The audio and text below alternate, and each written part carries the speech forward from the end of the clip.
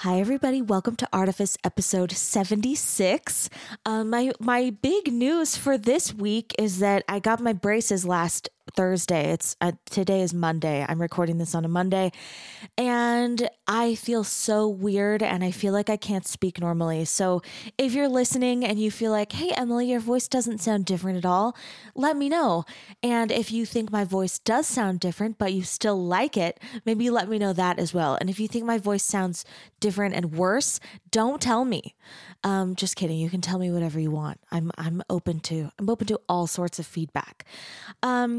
So other announcements that aren't my braces.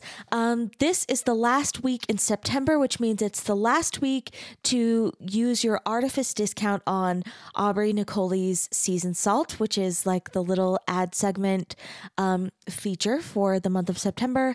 Andrew and I truly do eat Aubrey's salt every single day, and it's so good. So if you could use a little spice in your life, listen for another few minutes to hear how you can get a discount on that. And I'll be back next week with a brand new independent creative and a cool product to plug and to offer a discount on. So today's guest is someone who I've been paying attention to for such a long time. I first saw Amber's work months and months ago, like well before quarantine started, probably close to like a year ago, and have been pestering her for like the better part of a year to try to get her on the podcast. And I finally got to interview her, and I loved talking with her so much. Right away when I saw her work, it kind of just, I can't really put into words what it did or why, but it just was so interesting to me. And I thought, I have to talk to this person and see like what she's thinking.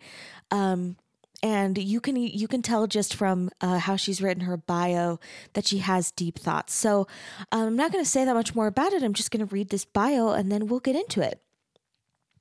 J. Amber Egbert is a studio artist as well as an adjunct faculty member at Brigham Young University. She received her Bachelor of Science from Utah State University and a Master of Fine Arts from Brigham Young University. She is an artist that works primarily in clay. Her work often combines hand-built, slip-cast, and wheel-thrown components. When creating her work, she seeks for quiet, rhythmic balance between contrasting or opposing elements. She sees these elements often present themselves in her observations and interpretations of motion versus stillness, literal versus symbolic, masculine versus feminine, decorative versus stark. Often these elements seem to conflict and to present difficulty when trying to exist side by side, yet often they do. She enjoys the interplay between tradition, decoration, and sparse minimalism. You can find her work on Instagram at Jamber Egbert, on the web at jamberart.com, and in person at 15th Street Gallery in Salt Lake City. Okay, everybody, here comes Amber. Great art almost feels like magic. It opens our minds to brand new ideas and teaches us to see ourselves and our world more clearly. Of course, behind all great art, there are artists, and I think that's where the real magic happens. As we go beneath the art itself to explore how artists do what they do, we see glimpses of the sorts of creativity and resilience that lead to the art that moves our world. And maybe we can learn to borrow some of that magic for our own thinking. That's the goal here. And now that we're on the same page, let's dive in. I'm Emily Merrill, and this is Artifice. This episode of Artifice is brought to you by AM Salt. Back in episode 9, I interviewed private chef Aubrey Nicoli, and I'm so excited to dedicate this month's ad spot to her latest creation. Andrew and I have been using Aubrey's all-purpose seasoned salt for about a month, and we are crazy about it. We put it on everything: eggs at breakfast time, sandwiches, pasta, and our favorite, the homemade pizzas we're making with our new backyard pizza oven. You can even mix it with brown sugar to make an amazing barbecue rub. To welcome this gorgeous salt into your spice cabinet, head to Instagram at am.nicoli.salt. That's am.niccoli.salt. And don't forget to mention Artifice for a discount when you direct message Aubrey to make your purchase. I found your name on I'm always looking for artists, so I'm always Googling like Utah sculptors or like Utah painters. And I can't remember where I found you. I think it might have been on like the 15 Bytes registry. Oh, okay. I can't remember, but I just like loved your work right away. And for the listener, I've been hassling Amber for a long time. It takes a lot of effort to get me to do something like this. Well, I feel like, sometimes when we're doing like interviews, it's because we're like, yeah, you can manhandle that all around. Yeah, it's a new experience. Sometimes when we're doing interviews, I feel like it's like news outlets wanting to interview artists like about our work, which is, I think, way harder than like just talking to a person like about kind of your process. So we'll try to keep it like as easy as possible. And the other thing I always say to people is like, what are you more of an expert in than your own brain? That's true. I hope so. Easy. And also like we love art, so we can talk about art, and that should just be fun. I always start with people at the beginning of their lives and ask, what were you like as a creative child? Like, what were you up to? What do the adults in your life like tell you about what you were like as a kid? What do you remember? I grew up as an only child. Okay. And so I think that kind of forced me to be more creative because I didn't have other people around me, other kids a lot around me. Yeah. To kind of stimulate that. And did you grow up here in Utah? I grew up mainly in Idaho, okay, but a little bit in Utah too. Okay, cool. Yeah. And grew up with my grandparents. Okay. And my mom. Okay. And so, it was kind of a unique situation. And, but my mom and my grandma were both really creative people. What kind of stuff did they do? I'm just going to turn you up, but just sure. Go ahead, tell me what they did. So my mom, was involved with music, dance, and art. Kind of. Was she doing those things like just in the community or professionally or both? Mostly in the community. The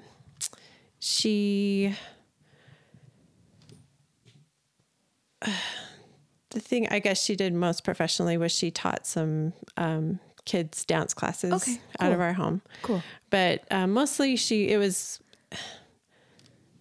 I would say, more for herself. Yeah. Than the community. And I think the parts of her that influenced me the most was her visual art. Okay. And then my grandma. What was she making? Painting. Yeah. Mostly oil painting. I always think painting is like, one of the things that I'm curious about with people when I'm talking about their childhood is like, there are some types of creativity that like you don't need supplies for. Like, sorry, this is stuck. Like when I talk to people who are like, well, I was always writing stories, or like a lot of my guests will say things like, well, I wasn't really doing anything creative, but I was like playing pretend a lot. Like I had like kind of a vivid imagination and I was thinking a lot. And I always think with paint, like investing in oil paints and brushes and canvas is like, that's not a small thing. No, it's not. And so like, in order to do it, you have to kind of, so like if your parents have that stuff around, I think that really says something about how they value their own creativity, that they're like investing the money and investing the time to be painting. And I think like to grow up having that precedent set, I think that's really kind of valuable. Yeah, I'd say it had quite a large impact on me and impressed upon me the value of that because a lot of people don't value that. My parents don't. So, I mean, that's why I think like, maybe you like gathered this from my question, from my prompts. I have like a little fuzz on my nose. I think it's like a fiber that's on the microphone. My goal with the podcast is to talk with people who've made creativity like an important part of their adult lives, and maybe kind of try to figure out like, how did you do that? Like where did it come from and how did you maintain it? And like what for you were like the important pieces in that? And of course, like so much starts when we're kids. So, I think for me, like I didn't see creativity modeled in my childhood. But I was a bit of a black sheep in the family. And I think for me, like developing creativity was almost like a necessary, it was like it was a survival skill. Yeah. I think that's awesome that you stuck with it and went after it. A lot of people have a similar story to me, and a lot of people have a similar story to you. But I think it's just, I don't know, I think it's kind of precious and it's important. I feel like it's important, like history to gather as like, kind of evidence for the ways that we all maintain creative resilience. How often was your mom painting? Like how kind of regularly was she painting? It was mostly in my really younger childhood. She struggled with mental illness. And so like it was kind of off and on, and she did what she could with it. But it was always, she could be really prolific, and we had so many of her paintings hanging up in the house, and they were incredible. And then periods where, not a lot happened. Sure. But my grandmother was kind of the constant one in my life that was always creative and always doing things. She painting too? She did a little bit of painting. She was a teacher all her life. Okay. But she, after retired, I think she was able to invest more time in her creativity, and she spent a lot of time writing. Wow. And as well as with music. Music was another creative outlet in our home. And then she wrote several children's books when I was young, and she would illustrate them. And for some of them, she would write little songs to go in them. That's so cool. She would enlist my help at, 5 or 6 years old to color her illustrations. That's amazing. Like what an affirming experience as a little kid to feel like my grandmother is an artist, my mother is an artist, and I'm an artist.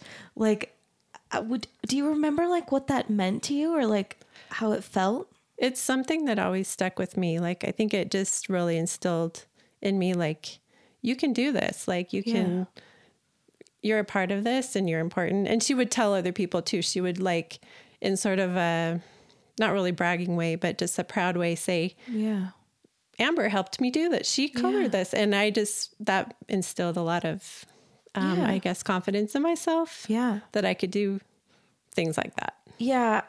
I'm a broken record about this on the podcast. I talk about it all the time, but I like to talk to artists about like when they started feeling ownership over their creativity.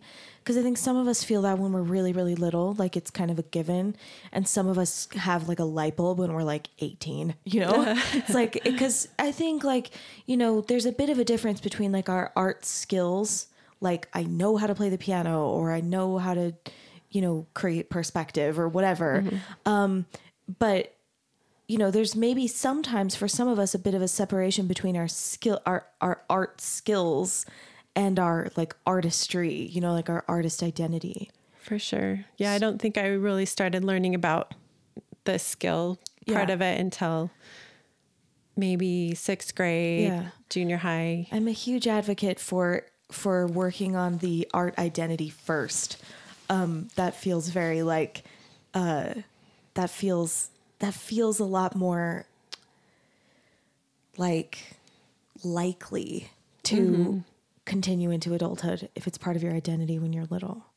Do you want to say anything else about like what it was like to have these creative women in your home, or like what they taught you or how they talked about art? Like, is there anything else that feels like, well, this was probably significant? Let's see. I would just say, like, whenever I maybe slacked off on piano or something like that, there was always just a nudge kind of to get back into that. Never like, you have to do this, but like, oh, I sure love it when I hear you practice or things like that, which was slightly annoying, but it like motivated me to get back into it. Yeah. Ultimately, I think that kind of framing is really wise. And again, like, you know, I feel like I talk with all kinds of people, and it's such a revelation to me of like all the different ways that our creativity grows, which I think is a testament to like how resilient creativity is. Of course, like, you know, it can also get damaged. But, you know, I talk with people sometimes who have parents who are professional artists or parents who are very creative, who make it a really difficult creative environment for their children because it's very like merit based or very, so I think, you know, having even just like a casual framing of like, I love to hear you play, you know, that's, even if you are kind of like, oh, I don't want to, it still kind of puts the value on like the joy of it, the value on like we value art and not we value like our daughter having a skill. Right. You know? And being super disciplined or whatever. Yeah. I just have one final question about them because I mean, it feels significant that like you had your grandmother and your mother being so creative in so many different mediums. Writing and music and painting and dance. It's so many things. Do you have any memories of like how they talked about their own art, or like, do you remember them being hard on themselves, or like, do you have any kind of idea of how they were thinking about their own creativity? Not necessarily. It was just more kind of part of our lives. Yeah. And there wasn't a lot of pressure involved. Good. They weren't out there really, though, in the business trying to make money at it. And so that probably made a difference. Feel like, you know, it's such a thing, I think, in our culture, and I think maybe sometimes especially for women to be like, oh, it's not good enough, you know, or something. But I feel like the fact that you said your mom's paintings were hanging all over the home is like pretty good evidence that like the value is in like the making and not like whether something is like perfect. Right. Okay. So when you were little, you were kind of doing probably a little bit of everything. I was, just because that's what was happening. That's what was around. Yeah. So can you like story tell me through like maybe like about up until when you're like 10, 11, 12, whether any of these mediums started kind of like pulling forward, or how you started doing like how were you, what were you doing, and how were you feeling about what you were doing up until you were like a really early teen? I would say creatively, I was probably mostly involved in music, piano lessons, and, you know, all that goes along with that, the practicing and everything, and enjoying that. The art was more just kind of on the side a little bit. I've always loved doing things with my hands, but it wasn't like I was enrolled in art lessons or anything at a young age. So it was mostly music lessons, and but kind of a significant thing around the 11 and 12 year age is I had a 6th grade teacher that was also an artist. Cool. And we'd have like once a week, we'd do a painting or something, a watercolor or something in her class. And she gave me a lot of positive feedback in that. And that, I think that kind of encouraged me to, in junior high and high school, to enroll in some art classes. Okay. What kind of feedback did she give you? I just remember doing this landscape of mountains and a fence and a stream. And she just kind of oohed and awed over it and told me like what nice lines there were in it and how your eye was led through the painting with these different lines. And I was like, oh, well, I didn't even mean to do that, but thank you. So your response to that was kind of like, oh, I didn't know to like see my own thing like this. Do you feel like that's right? Yeah. Versus like, I think sometimes when we get when we get praise from adults, it's like, right, yes, thank you for noticing. Yeah. But you felt like she kind of like opened your eyes to like seeing what like you were doing in kind of like a new way. Mm-hmm. Is that right? Yeah. Yeah, I think so. And maybe it's kind of led my mind more into like the skill, developing skills. It teaches you in that. It gives you like a little hint about like, oh, there's all this other stuff I can be thinking about. Like there's deeper stuff to be known and understood here.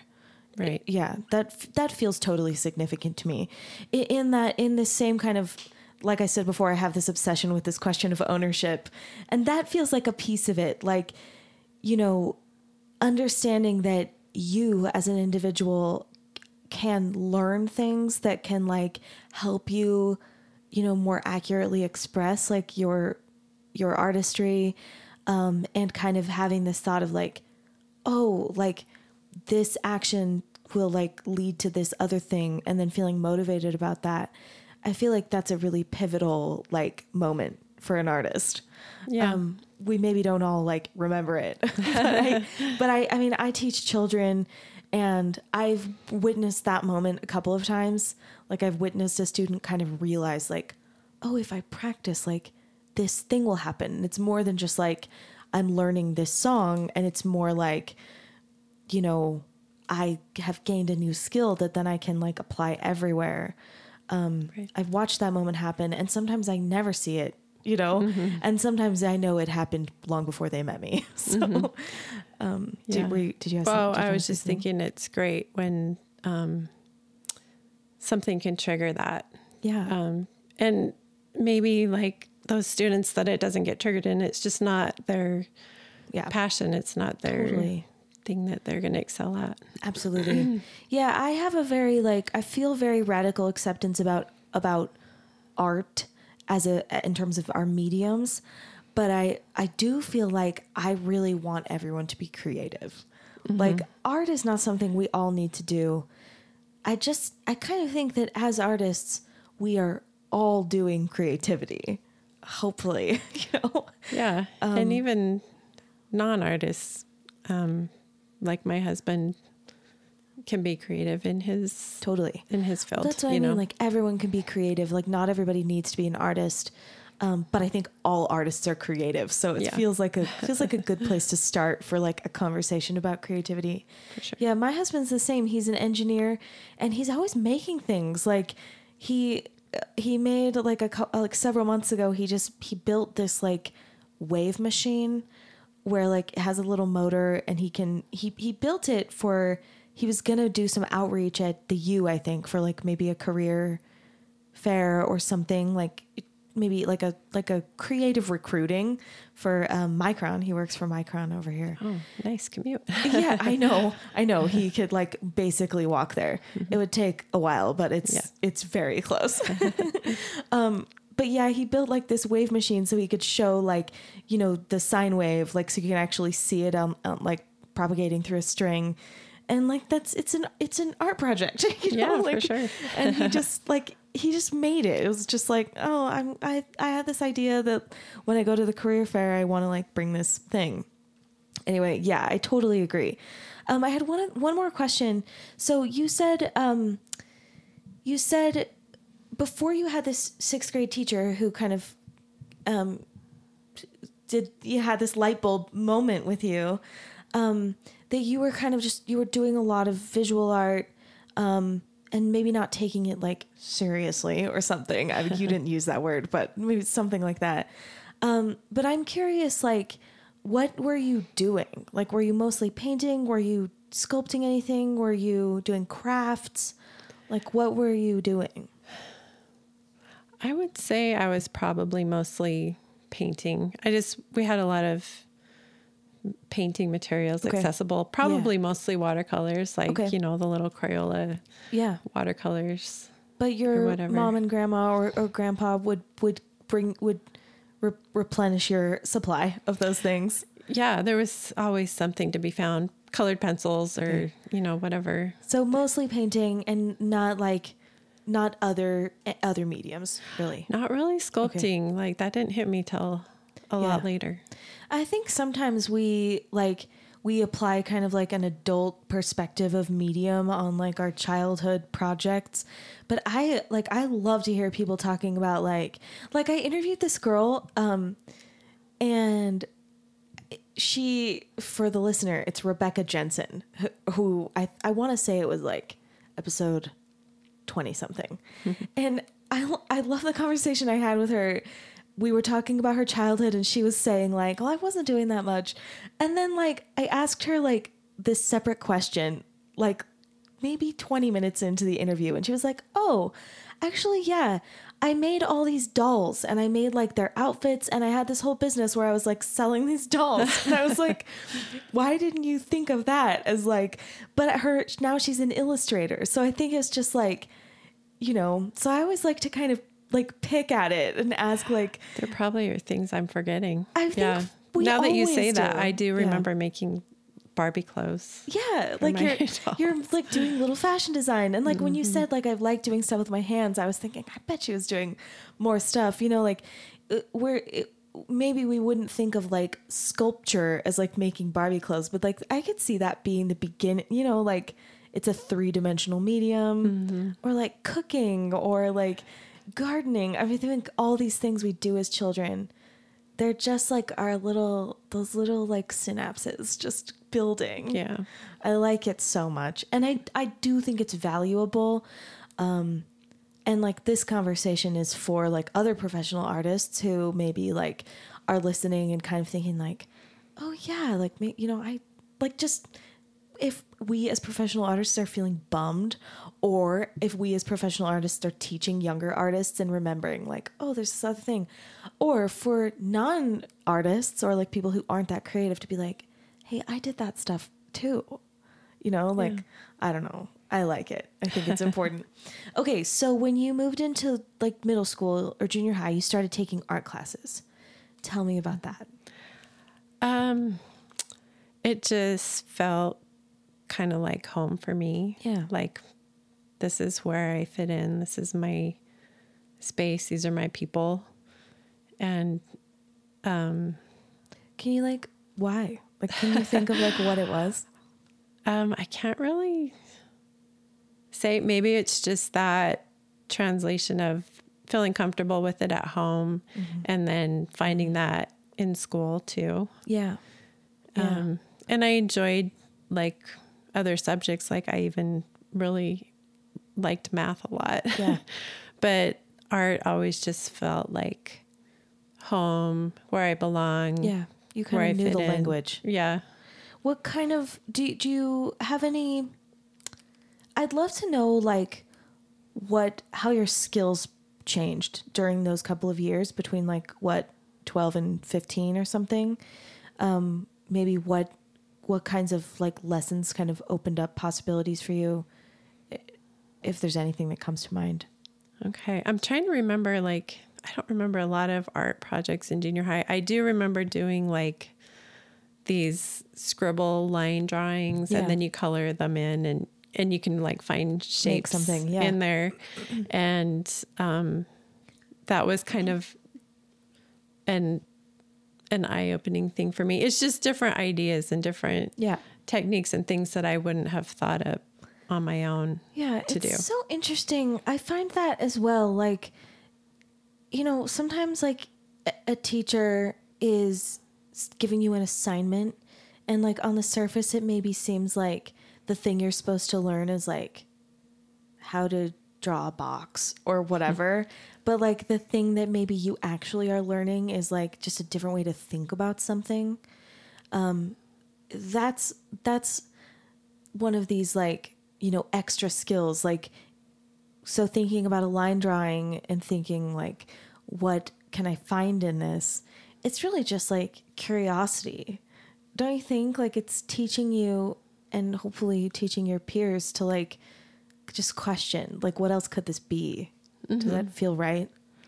For sure. That, and then also there was the skill building. I remember learning, you know, to draw in perspective, 1-point perspective and 2-point perspective and things like that.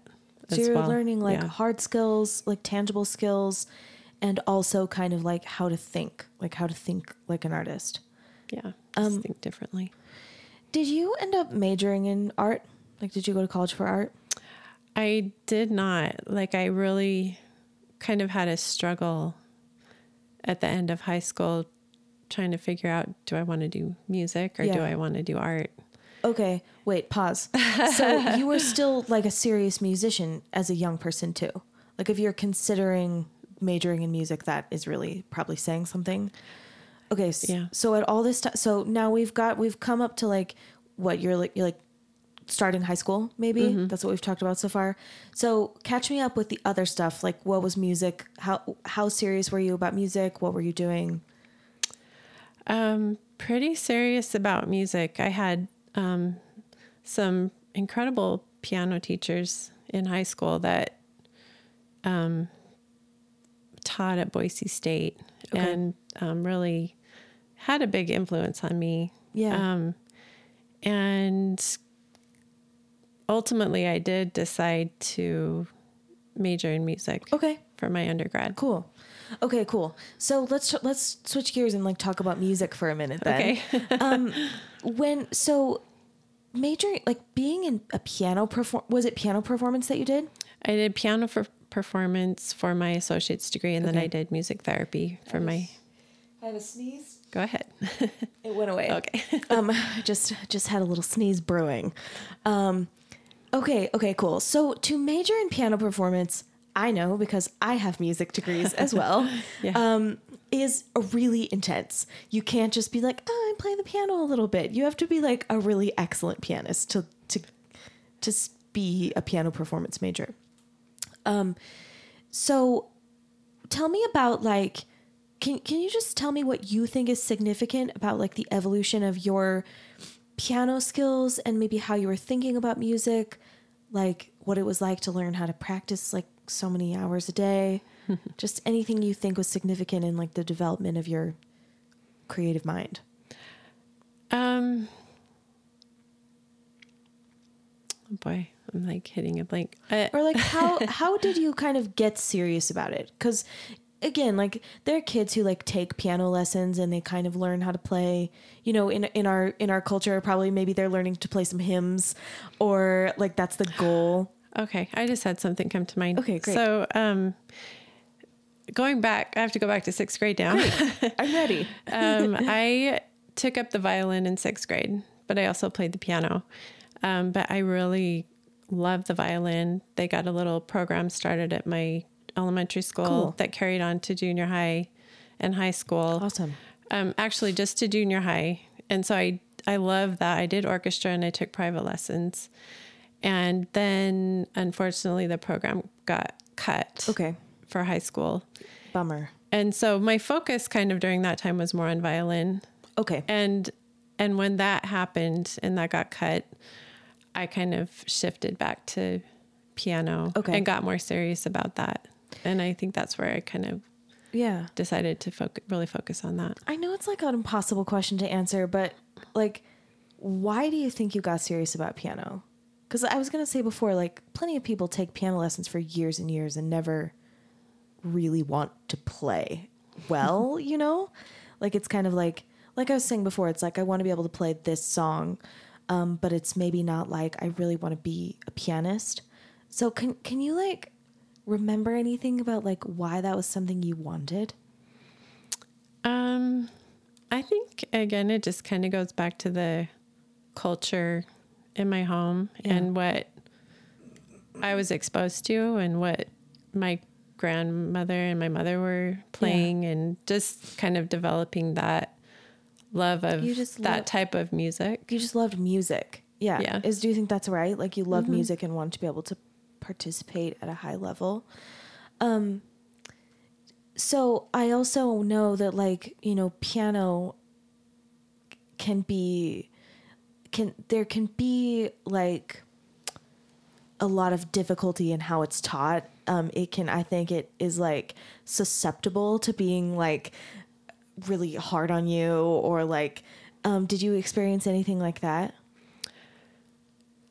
Not really. My goal in going into music in college was to ultimately go into the music therapy program at Utah State. And so that took the pressure off quite a bit. And you never, you kind of had that perspective even as a teen. Like you were kind of thinking like, I don't need to be a performance, like a concert pianist. Yeah. I love to listen to it. And anytime I would hear that type of music, it would like spark something in me to want to try harder and But it was very like wholesome. Like it was yours, and it wasn't like kind of motivated by outside merit.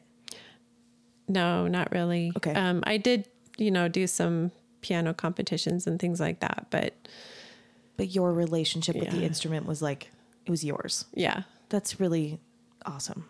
I love to hear that. Like I said before, I think a lot of us, like we have to kind of like recover some of that stuff after college, like it's beautiful if you can have that kind of, like self-awareness as a young person, even if maybe you're not aware that that's what you're doing. Like if your relationship with the art and your relationship with your medium and your instrument and your own creativity kind of stays shame-free. Yeah, I think that's really significant. So, okay, at the time that you were graduating from high school, you were kind of trying to decide between music and visual art. And at that point, visual art was still painting exclusively? Yes. Painting and drawing? Pretty much painting and drawing. Our teacher brought in I remember she brought in a bag of clay. Yeah. During one of the years in high school, and I made just this really ugly coil pot. Yeah. And it didn't spark anything in me. Yeah. Wasn't drawn to it at that point. Okay. Yeah, I was still. And then were you, up until you were like 18, like going to college, like were you also dancing? Were you writing? No, I've never. Well, I did a little. I was on the drill team. Okay. 1 year, but I just didn't love it. I didn't love the culture. It didn't feel creative to you. Yeah, I just didn't feel at home in that. And writing, not really. Like, I don't love to write either. I just feel like I have to ask because like so often people will be like, oh, well, I wrote a lot of poetry. I'm like, you have to tell me these things. So you were doing piano and you had stopped playing the violin, or were you still playing violin a little? Pretty much had stopped at that point, yeah. Okay, and then you're drawing and painting a lot. Mm-hmm. Okay. Is there anything, like any final thing that you want to say about like 18 and younger that you think is significant in like you being an artist? Like, did you feel like an artist at that time, or did you feel like I'm Amber and I do art? Like, I definitely took on the identity as an artist, and that's kind of what I would say I was known for in high school was more my art. Like our teacher was really great at like hanging up our work in the hallways so that people could see it. Cool. And so people knew kind of what I did, and got a lot of positive feedback from that. And so I think that was really encouraging. Did you feel like you had you started to like cultivate like your own style? Or were you kind of like just responding to assignments? I wouldn't say I necessarily was cultivating my own style yet at that point. You were growing your skills. Yeah. Okay, awesome. So you started out as a music major. I assume you had all kinds of support from your family. Like, again, like some of us kind of have to be like, but I want to do music. But like they understood that and were happy with it. Fine. Yeah, no, I wasn't questioned at all about that. So tell me why you wanted to go into music therapy. Like what was that like? What did you think about it? It just sounded like this really interesting combination of music and like helping people. Yeah. And I thought that would be something I would want to do. Yeah. Yeah. Are you doing that? I'm not. Okay. I'm not actually passionate about that. Okay. So. Tell me everything. What happened? Yeah. Why? I really enjoyed. I was at it was Ricks College then, BYU, Idaho. Yeah. Later, but I really enjoyed the music program there. Yeah. And was glad I did that. And I don't regret any of my education at all. We're just learning is learning. Yeah. Yeah. And, that was a great experience, and it prepared me to go to Utah State into the music therapy program. But I got into that and realized it was really sort of clinical. Yeah. Not really creative. It didn't feel super creative to me in the way I wanted to be creative. Yeah. Like it probably feels creative to people that are really passionate about it, but it just didn't resonate with me, a ton. And I tried, after I graduated, I did a couple little contracts with different places, and I just didn't look forward to going, didn't look forward to doing that. And it, but I don't regret any of the education I had at all. Yeah. It's all definitely worth it. It's also, I mean, I think about this a lot. We ask people who are 18 to like choose their entire future, and it's crazy. Like, nobody knows. I mean, I think if you end up majoring in something that you continue to like great, but I think it's much more rare than not that what am I trying to say? It's more common than not that we like change our minds or kind of, or at least like tweak things a little. Yeah, totally. Yep. Yeah. Cause you're still in the arts. You knew that creativity was important to you. You knew that art was important to you. I'm guessing that helping people is still important to you. It is for sure. And it just wasn't the right fit. But you're learning all these things in the middle. So what was happening with your visual art during the time that you were in college?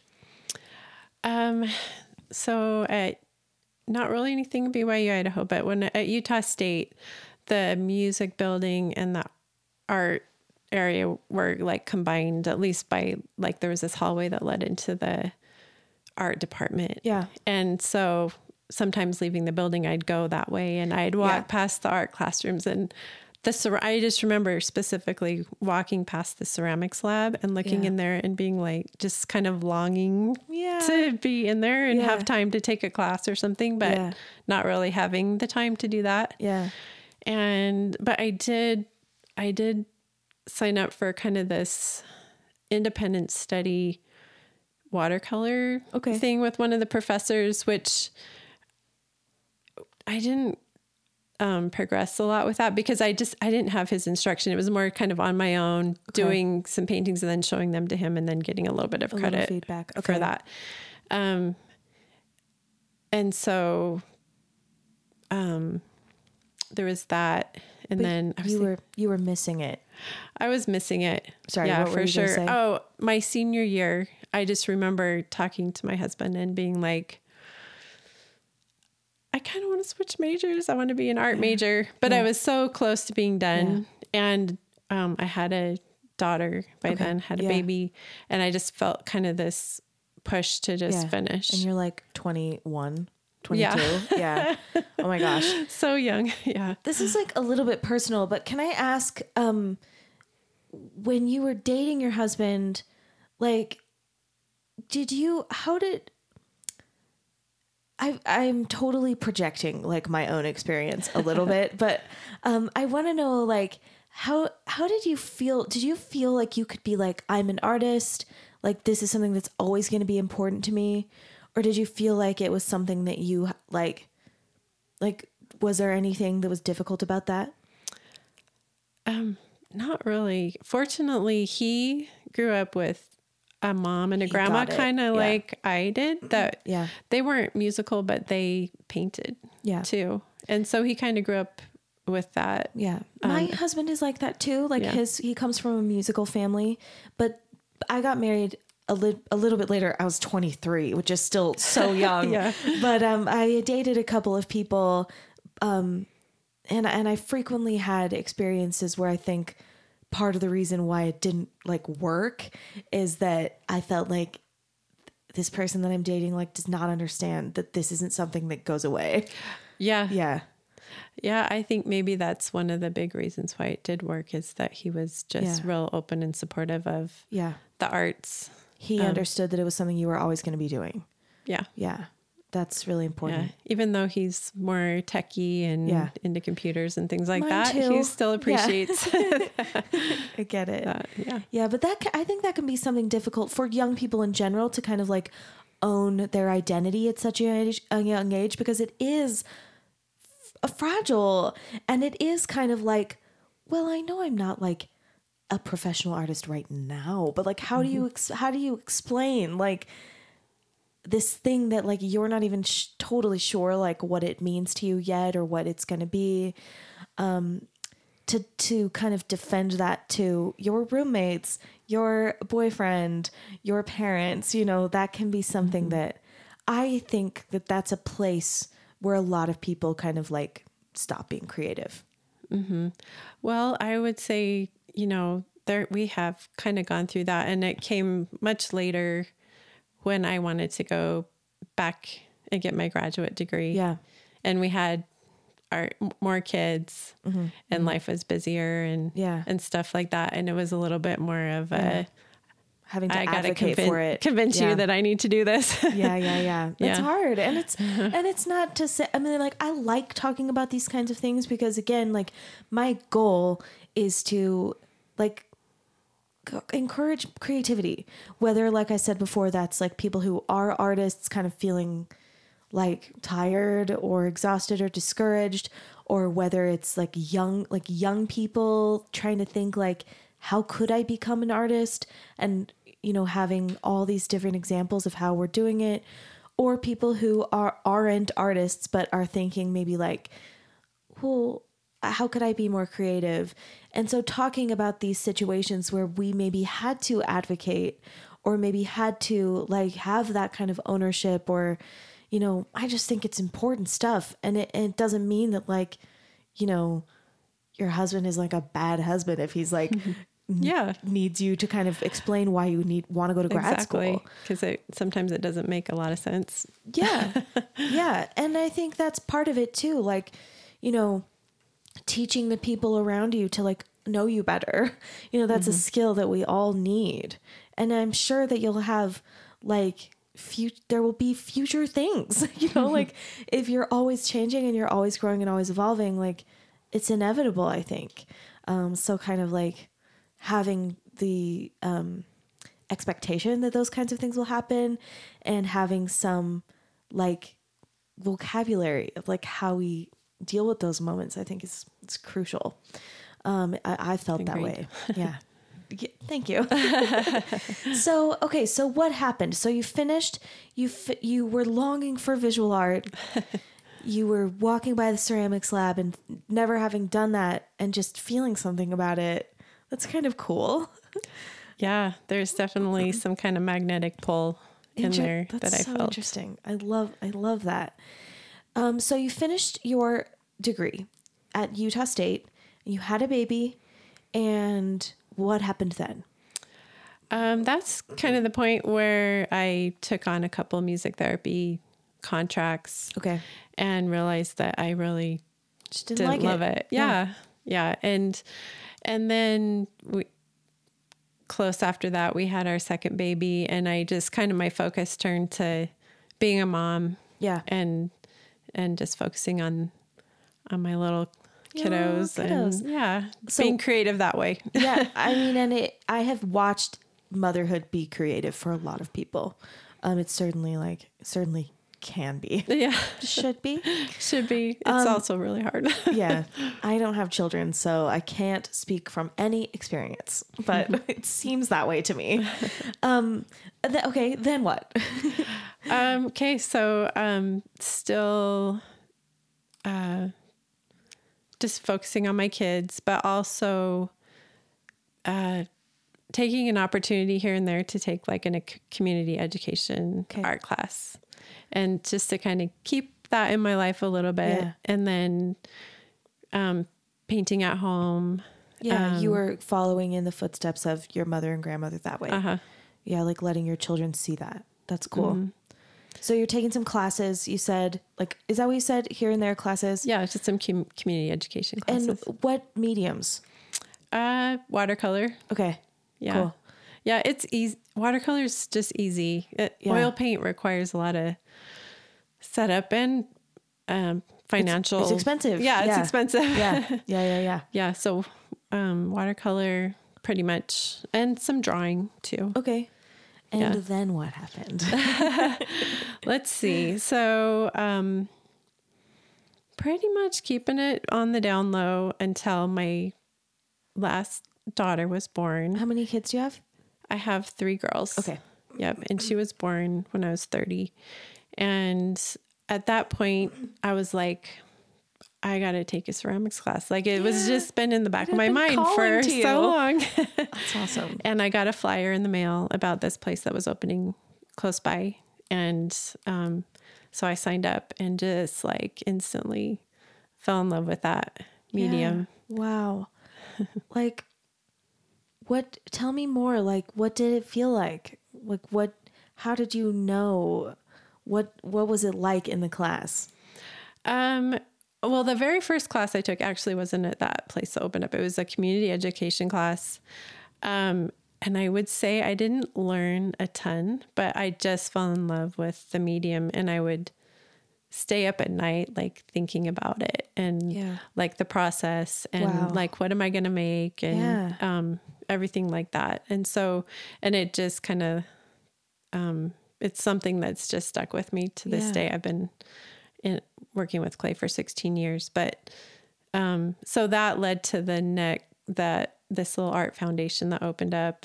And I continued on with classes there. Okay. And eventually built up my skills enough that they asked me to start teaching for them.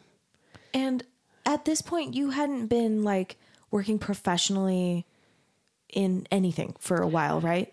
No, not really. Okay. You were doing creative stuff with your kids. Mm-hmm. So this is your first like job since the music therapy. Pretty much. Yeah. Cool. Yeah. Like a total switch in medium. That's awesome.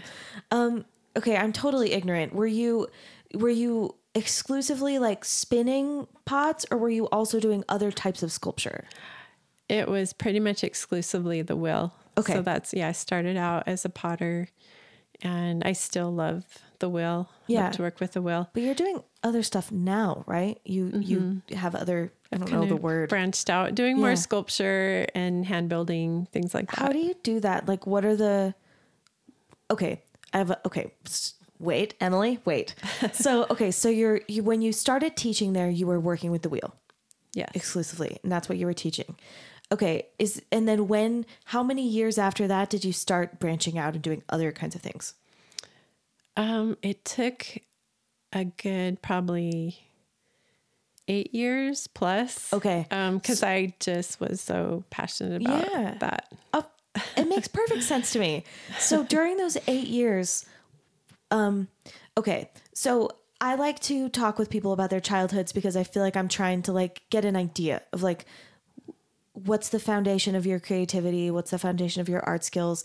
And I feel like it helps me just like get to know you a little bit so that, at the end of the podcast, I like to talk about like kind of more philosophical things and like, what does it feel like to be an artist and what's your relationship to your art? So I think my point is just like, you are welcome to talk about any of that kind of stuff, or you can just be like, this is what happened. You can, whatever you want. But in those 8 years between like when you started that job and when you started doing other things, what was going on you can tell me like stuff, like things, or like what was going on with like your creative identity, how you thought of yourself as an artist, just what was significant in that time? In those 8 years, I would say, there's a lot of things. So it sounds like an important period. That was significant for me to be able to start teaching. It was affirming to me that I had a good skill set.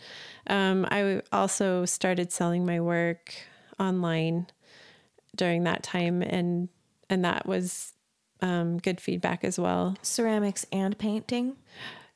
Mostly ceramics. Just ceramics. Okay. Yeah. And also a really important part of that for me was building a community of friends and people that are involved with that medium as well. Yeah. Just kind of my people that I click with. That's something I've been like struggling with. I think I'm 32, and I think I'm at a point in my life and career where like I'm feeling a bit of the lack of like collaborative minds, and this podcast really helps me with that. Yeah. But I didn't grow up here, and I didn't go to college here. I moved here like as a professional and then just started working a lot. So like, yeah, just having kind of friends, I'm just echoing, like, I know that's important. I'm feeling like it's a big thing that I'm thinking about a lot lately. Mm-hmm. So you were finding people, can you say like, what is that about for you? Like having people, like what does it do? Well, I just think we all need that connection, and we need connections outside of our family, and that really, added to my identity as a person, just to have that outside of my home and with my family, which is like the most important identity that I have, but like to have that connection artistically with other people. When you're spending time with your art friends, do you feel like the thing you're getting out of it is like, we're talking about art in a way that lights up my brain and motivates me, or like we're giving each other feedback? Like what's valuable about it? Like if you can get like more granular. I think it's all of that. I would say I do enjoy, like I got a lot of feedback in grad school, but it's nice to have peer feedback. Post-grad. I still need the feedback on my work and different ideas. But also just, I don't know what it is, but just to have people around you that just kind of get it and know why this is important to you. Totally makes a huge difference. It's like a related thing that I wanted to ask you about. We live in a place, you said you lived nearby, you live in Utah County. Mm-hmm. We live in a place where like there are a lot of ideas about like what it means to be like a young mother. Like we don't maybe have like a ton of, like a lot of people are doing kind of the same thing or thinking about it the same way. Has it ever been like a struggle for you to have this like separate thing that maybe you're not sharing with like your neighbors or like your kids' friends' moms? Is that something that's difficult ever? I've been able to, since I'm only child, I don't need like a ton of people around me, pals to support me, but I've been able to find individuals around me, like in close proximity, like that I live by, that are very supportive. Yeah. So you don't ever feel like kind of get it. Yeah. People are confused. Like it doesn't, I feel like that there's sometimes. like the odd person now and then that you run into and they're like, oh, art, what do you do with that? What does that mean? Like, how can you even make a living at that? Or just not, or why is that important? Yeah. That's the one that's the one that I feel sometimes. Yeah.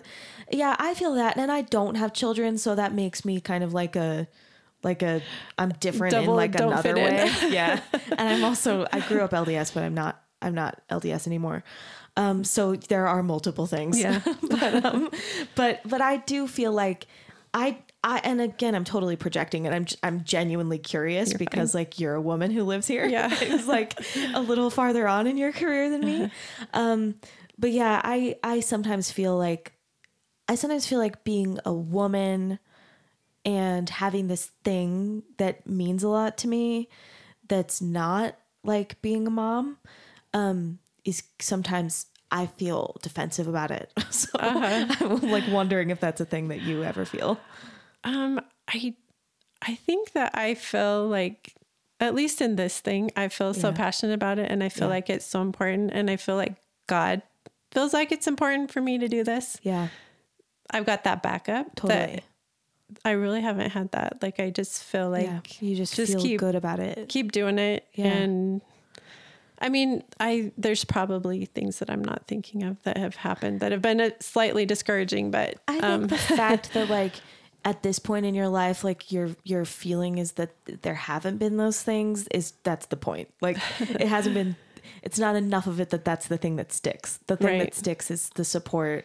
Yeah. And I know what you mean. I have a friend that when her kids got older, it was a real struggle for her to just stay home. Like she felt a real need to get out and work and have another identity. Yeah. And she got some negative pushback about that. But I don't know. I guess I've been lucky. Yeah. Well, I think it could be a whole lot of things. Like, you know, I do a lot of thinking about like, why am I doing this thing? Like I try to be like very curious about my own actions and my own like thoughts. And, you know, I kind of mentioned before that my parents aren't really creative and also like just weren't that nice of people to me growing up. I'm not close with them now. And so I think I enter a room with some baggage, you know, because of that. And I enter, you know, a conversation with my neighbor with some baggage. And I try to forgive myself for a lot of that and be like as aware of it as I can. But I mean, if you are defensive about your creativity because you had to be defensive about it in your childhood, that's going to have a different effect. Yeah, which is why I was thinking like, which is why I love hearing stories of people who didn't have that experience and, you know, where creativity is something valued and something beautiful. And then you probably just carry like a wholeness about it and a confidence about it that lets it just like, I think it probably repels a lot of negativity. Maybe. Yeah. I hope so. I mean, it makes sense to me that would be a thing. And I wonder if your other friend who's had some negative feedback is more like me. Yeah, it could be. Could be. You never know. Be like thing. Those unconscious things come up and I'm obsessed with it. And it's another reason why I love talking with different people, because I'm going to think about this conversation. Like I'm going to think about these things that you're telling me and think like, I wonder what Amber is actually doing that like has this effect, and like, can I learn some of it? You know, like I'm going to think about that. So in these 8 years, you're building all these beautiful friendships. You're starting to sell your work. Is there anything else that you want to say about this time? Not really. Just at the end of that 8 years, the little place I was involved with kind of shut down for financial reasons. And so that kind of propelled me into the next phase of things. What's the next phase? Graduate school. Okay. Yeah. Yeah, you have mentioned that. Where did you go to grad school? I went to BYU. Okay. Is there anything that you want to say about making that decision? Like anything else you'd want to tell, you know, for anyone else who's kind of like needing to do something similar? It was just really probably the best timing that it could have been. Like it's never perfect timing, but my oldest daughter was graduating, and for some reason in the back of my mind, I had just always imagined like when she goes to college, maybe I'll go back to college. Like that was just something kind of brewing in my mind. It's kind of beautiful. What did she think about it? All my kids have been very supportive. Maybe my youngest was in second grade. And so I don't know, like it's always such a challenge to balance your time with your family and your time to pursue your own interests and things like that.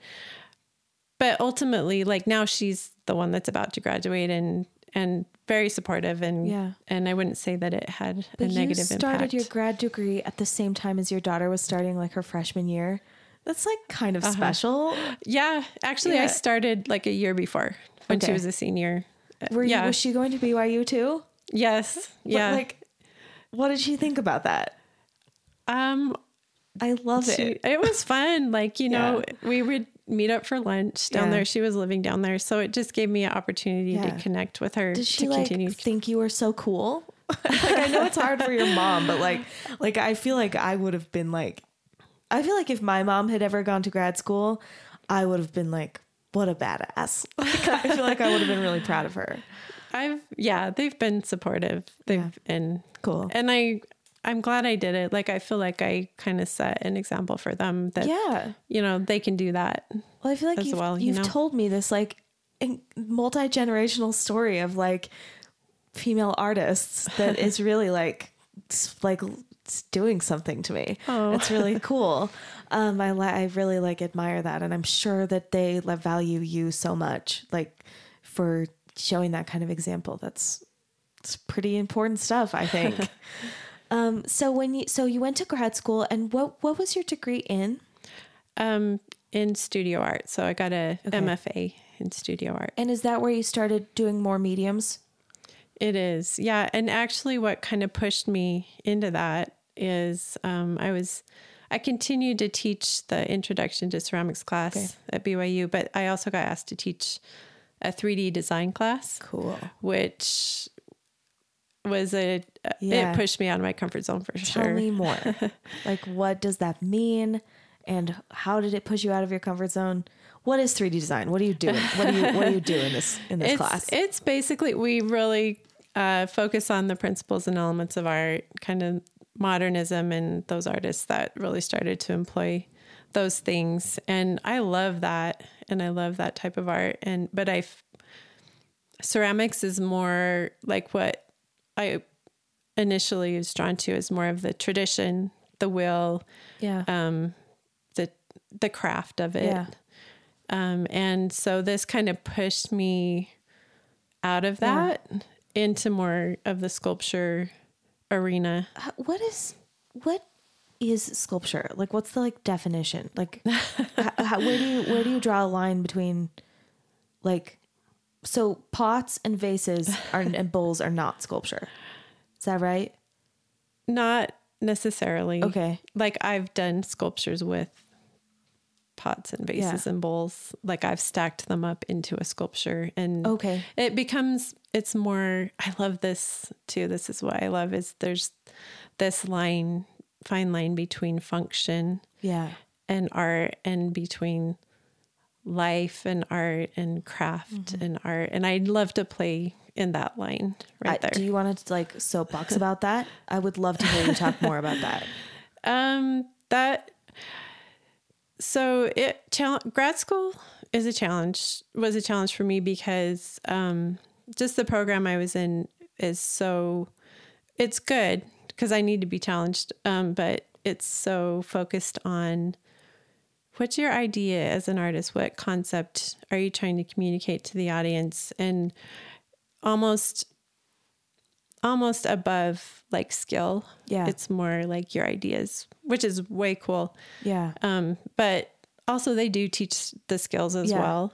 Yeah. But that really was hard for me, because I'm like, what about the material, and what about the craft and developing your skills? Like, that's really what you're passionate about. Yeah. And so, but ultimately it did challenge me to think about, why am I doing this? Why is this important to me? And what am I trying to communicate with my work? And and so I've been able to kind of push out of that a little bit more into the more conceptual area, but still I would say more than 50 or 75% of it to me is more about the material and the craft of it. What about so you said before something about the difference between art and life, or function, and I would love to hear you talk about that. What do you love about it? What do you think about it? How do you think about it? I just love that interplay, just because I think it really can, there's a lot of, I don't know how to say it. It's just this place of tension, I guess. Yeah.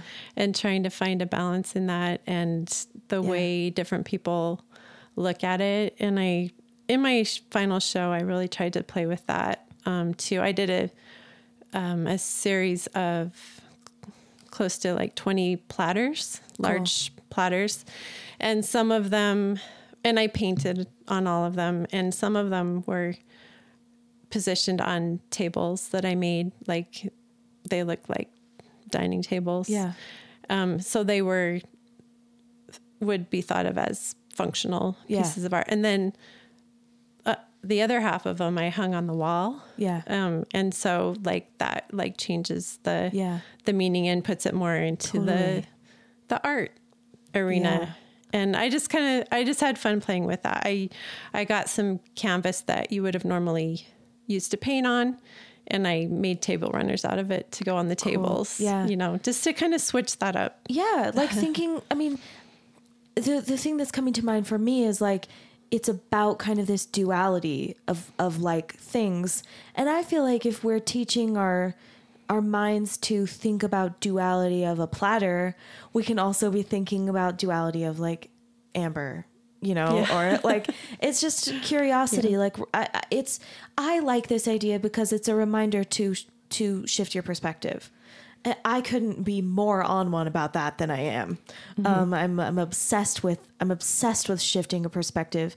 And that's so much of why I do this podcast, because, you know, I think when I say we, I mean like just people. I don't mean artists or you and me, but like as humans, we have ideas about what art is. We have ideas about what creativity is.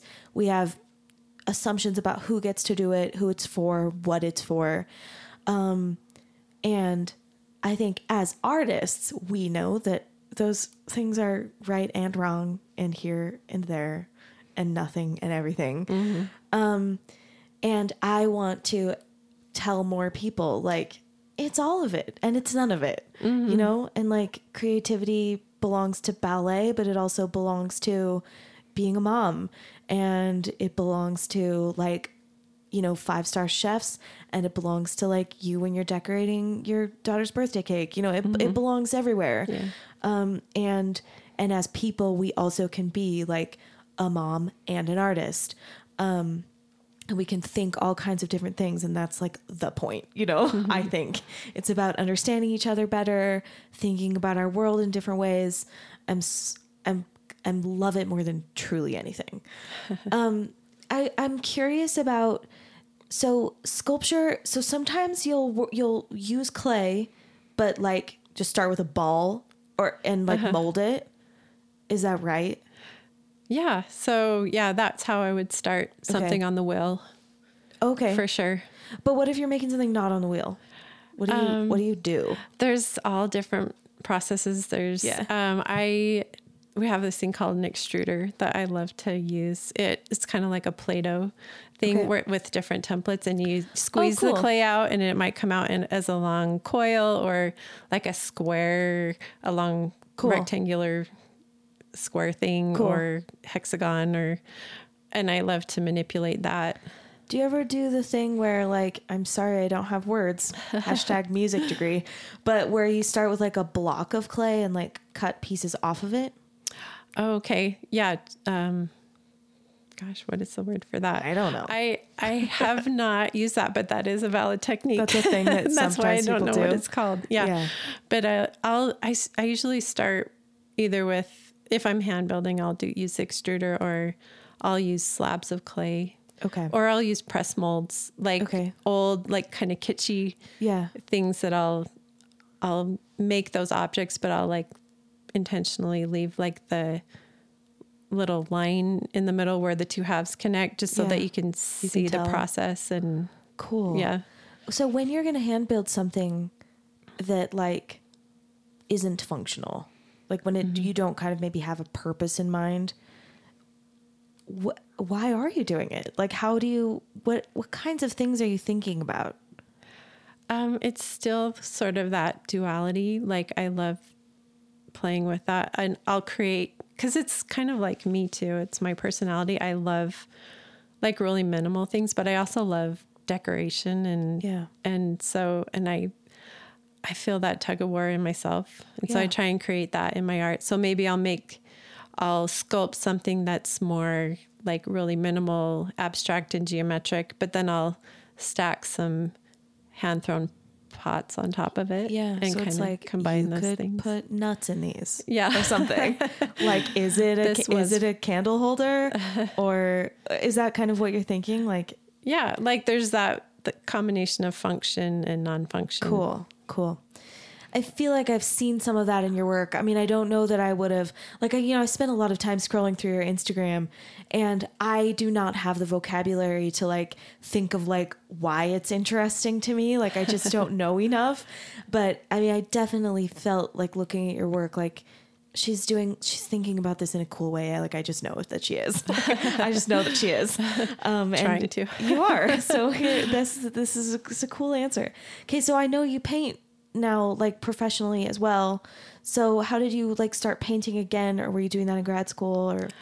I'm just doing it a little bit. I'd like to do it more. I would like to do everything, but I just don't have time. But, I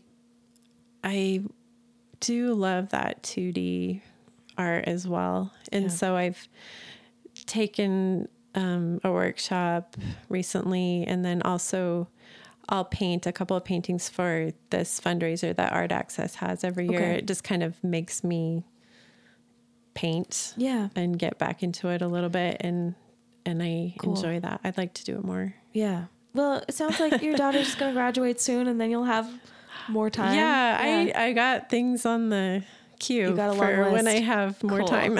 I cannot wait to see what you do. What other mediums you said you want to do everything. Like, have we missed anything? Like, are there any other mediums you're working in? I work a little bit with wood and a little bit with metal, but I wouldn't say I'm super passionate about those. It's mostly clay and painting. Mm-hmm. And is it mostly watercolor? Or are you painting with oils too? The workshop I did was with oils. I wanted to learn a little more about oils, and then acrylics. I enjoy acrylics. I always forget about acrylics, but I thought of myself as a visual artist when I was a child, and then quickly music kind of took over. But I'm always crafting still, and so I've got a box of acrylic paints that a couple times a year I'll be like, I'll just make something. But I always forget about acrylics because they feel like a crafter's paint and not a painter's paint. They can be, depending. I think for me, the difference is the container they come in. If they're like the little bottles, they're more crafty, and if they're tubes, then they're more mine are bottles. So they're you just need to get some tubes, and then you'll feel more profesh about it. It's always like really functional stuff for me. I'll think like, well, I need something to put on my mantle during the holidays, and I don't want to buy something, so I'll just paint a wreath. Yeah, I love that too. That's the kind of stuff that I'm doing with visual art now. It's like, or I painted those. I still need to paint a middle one. That's great. But they're very just nothing. But I love that. I love that you're doing that. I didn't want to do more. I just bought like a hand lettering book. Nice. So that's one thing that I like. I like the idea of maybe like hand lettering some of my lyrics and like maybe kind of painting around them a little and like sending them to fans. That's a great idea. I haven't done it yet because I'm like you. I've got a long list, and it's like it's somewhere down the list. It's not right in front of me. Eventually. Yeah. It seems like it could have been a quarantine project, but no. I know quarantine's been actually kind of busy. It has. I've been doing a lot of composing. So, okay. So you finished grad school like 10 years ago? Let's see. No, it's about 5. Okay. Actually. So what's going on in these last 5 years? Bring us to now. The last 5 years, I've continued teaching part-time at BYU. Okay. And I do that because I enjoy it, but I also love just having that community down there and that association with other artists. And then just trying to employ what I learned in grad school, getting my work out there, applying to shows, and trying to have some solo shows that kind of pushes me to make a body of work. Yeah. What do you think about making a body of work? Like, why does that feel important to you? As a person and an artist, I feel like, and I don't know how many people feel this way. Some people are really focused, but I just feel like I can go a million directions and make a million different things that don't relate to each other. I relate to that so much. Yeah. And so it kind of forces me to create something cohesive. I couldn't relate more. Yeah. I feel the same way. Like I'm a musician, and nowadays, like there's a lot of pressure to just make singles, like to be releasing stuff all the time. and I can't do it because I feel the same way. Like, well, what am I going to write about? Like, I feel like I need like to make an album. I don't know how to like do one-off things. Like I get too frustrated by like, like you said, there's too many different directions. And then I know I'm going to feel scattered when I'm making it. And then like, it's going to feel scattered. Yeah, like, what's this for? Why did I do that? I totally agree. Yeah. Okay. Well, I think like, so sometimes I'll kind of handle the podcast where it's like in 3 parts, like the questions, like, how did you develop your creativity? How did you develop your professional skills and build your career? And then like, what do you feel about art? But we've been talking about what we feel about art. So I think I'll just say like, we don't need to spend a lot of time talking about this last piece. Like, I think we've kind of done it, but, I love to talk with people about like how they feel, like, what is yourself and what is your art and what's the relationship between yourself and your art. Do you have any thoughts about that? Oh, let's see. It's a deep question. It is. Yeah.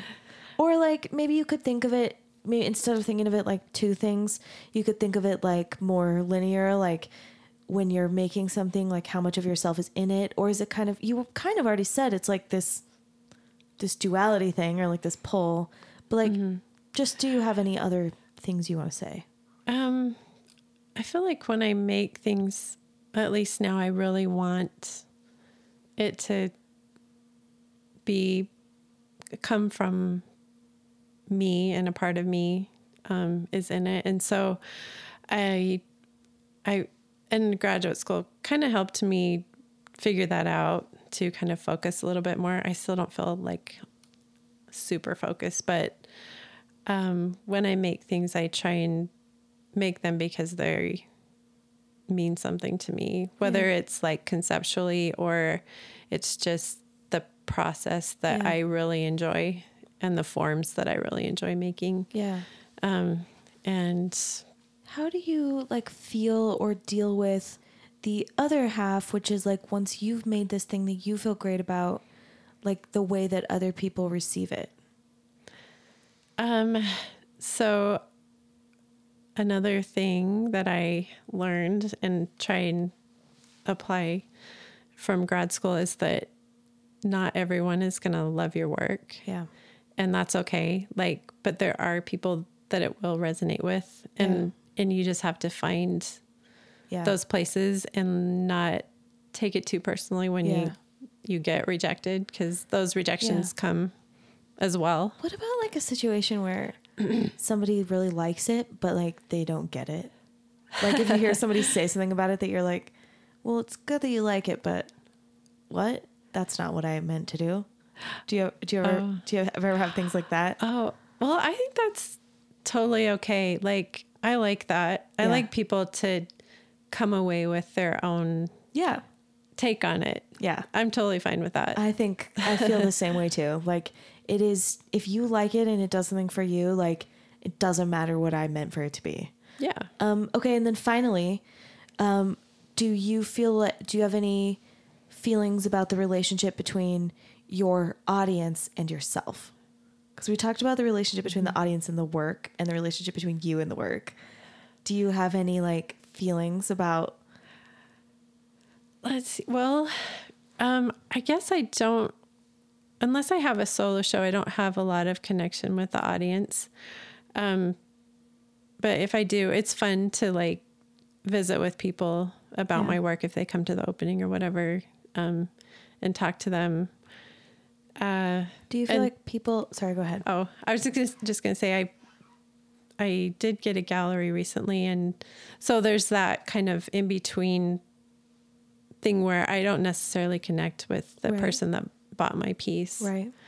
But once in a while I'll get like a commission from a neighbor or someone that I know that, will ask me to do something. And just kind of a fun thing recently that happened was my neighbor, my next door neighbor, asked me to make a dinnerware set for her niece. Cool. And I made it, and she just kind of gave me creative liberty. kind of told me what her niece liked, but I just went ahead and just did it how I wanted to. And it came out of the kiln. I was like, oh, that's fine. That's nice. Yeah. And I brought it home, and then she came over. I had it set out on my table, and she looked at it and she just started crying.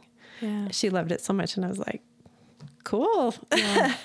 Like, I thought it was okay, but I'm glad it's having that effect on you. Wow. I love that. So, do you ever feel like people are surprised to find that like you are who you are? Like if after they've seen your work, like, do you feel like it makes sense? Like people are like, oh, of course you made this. Or do you feel like there's ever like a surprise?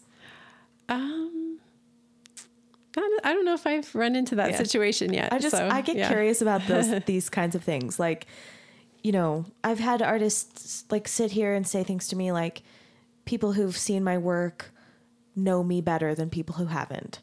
Or, you know, my work is like a very specific part of me that like there's kind of no evidence of when I'm not doing the thing. And I'm just fascinated by like the different relationships that we have with our art. I just think it's cool. Is there anything else at all that you want to say about like what's behind the scenes of your work, or like just anything that you like experience that you just would like people to know? Let's see. I guess just, I don't know. I struggle like, any artist does,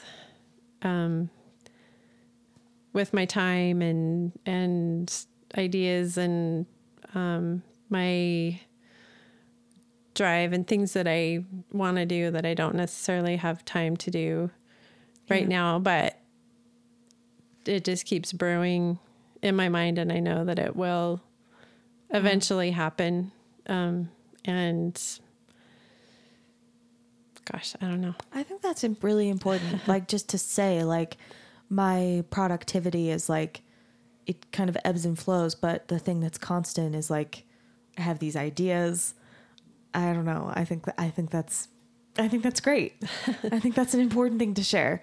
Okay. I always ask everybody at the very end, what is your dream collaboration? Like, is there anyone you'd love to like share a show with or work with or learn from? Or if you're like, listen, I'm a solo artist, what's your dream project? Actually, I was able to kind of do that last year. I had the opportunity, like just through grad school and getting to know other ceramic artists, I was able to pull together about 15 women. And Amazing. We created this kind of dinner party show where we all, we all created dinnerware sets. Amazing. And they could be conceptual or not conceptual. Yeah. And it was about kind of bringing together women and kind of showing the power that can come from those connections. Yeah. And that was really meaningful to me. Do you have pictures of that? I do. I would love to include some in like the show notes. Okay. We got to help me remember that. I would love to see those. I know it's so allergy season right now. It is. It's like, sorry. And well, and it's the fine. Smoke For the listeners, all the California fires are like making their way here. Yes. And then we all have like sniffle shame because it's coronavirus, and it's like, it's not coronavirus. It's ragweed. I promise I'm not sick. Yeah. It's just the ragweed. No, I feel the same way. But as a vocalist, I'm so like not scared of mucus. Get it out of your body, you know? I just watched Hamilton, and to see the king, haven't seen it. You haven't seen it? Oh my goodness. No, I mean, you can tell, but I just mean you so much. It's incredible. You made me say that I haven't seen it. I'm so embarrassed. I don't have Disney Plus. That's really the thing. We got it specifically so we could see it just recently. I need to like invite someone over who I'll be like, I'll make you dinner and then let me watch Hamilton with your Disney Plus. Right. But yeah, like as a vocalist, like you gotta blow your nose. If there's anything in your nose, you blow it out of there. Yeah. I'm not a nose blow shamer. You gotta better out than in. Okay. And I always ask everybody finally to tell us where to find your stuff. Okay. You can follow me on Instagram.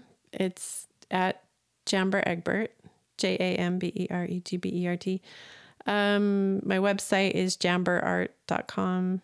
And then I have work at 15th Street Gallery up in Salt Lake City. Cool. So Amber, thank you so much. I know you were kind of like nervous about it, but you're so great. I loved talking with you. You made it easy. Good. I promised. I told you I would. You did. I had to trust you.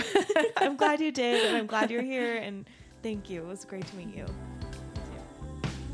Thanks for listening to Artifice. Our theme song is As You Are from my album Masks, with artwork and merch designs by Sarah Keel and ad segment music by Jerem Hansen. If you'd like to recommend a professional artist for an interview on the podcast, please send me a note through my website, emvocals.com. And don't forget to rate, review, and subscribe. Thanks again. Have a great week.